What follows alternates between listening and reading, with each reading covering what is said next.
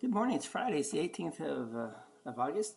We're wrapping up our devotion for this week on Romans chapter 11, verses 1 to 2, 13 to 15, and 28 to 32. So prayer is our presentation of faith before God.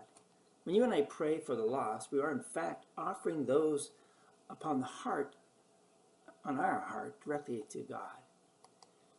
When we pray for the lost, we are praying for God's will to be done. And as we pray for the lost, and that offering falls upon the heart of God, and then after we pray, God wants us to do what? We pray, we ask, and He wants us to wait. Because waiting on God will keep you and me in that prayerful partnership with Him. Since it's God's plan that we trust in as we pray, it is important to find out how or if we will become part of that plan. That's where persistence pays off. In our gospel reading for this past Saturday, Matthew 15, 21 to 28, we have an example of that persistence from the Canaanite women who petitioned Jesus for the spiritual healing of her daughter. And Jesus ignored her and then called her a dog. Yet still, she waited.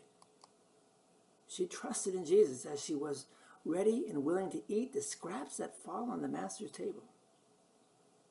Finally, Jesus told her that she had great faith, and her request subsequently was granted. Is that how God will deal with you and I as we pray?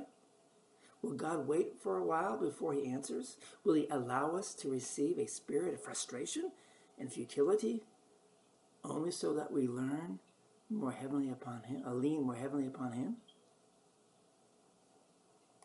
To those questions, we do not have certain answers. But what we do know is that Jesus does answer our prayers. And as seen with the example of the Canaanite women, Jesus also includes us as partners in that work. Here's what I mean by partnering with God.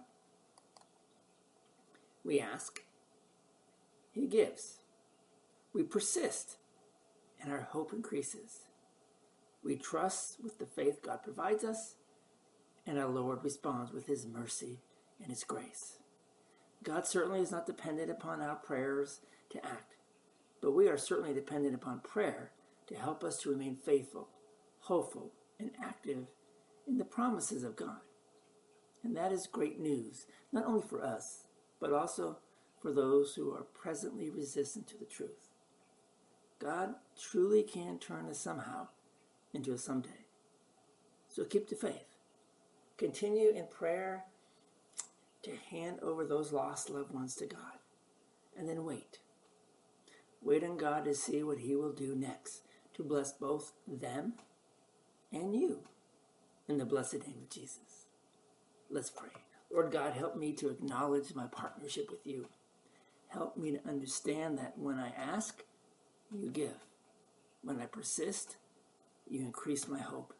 And when I trust with the faith that You give me, You respond with Your mercy and grace.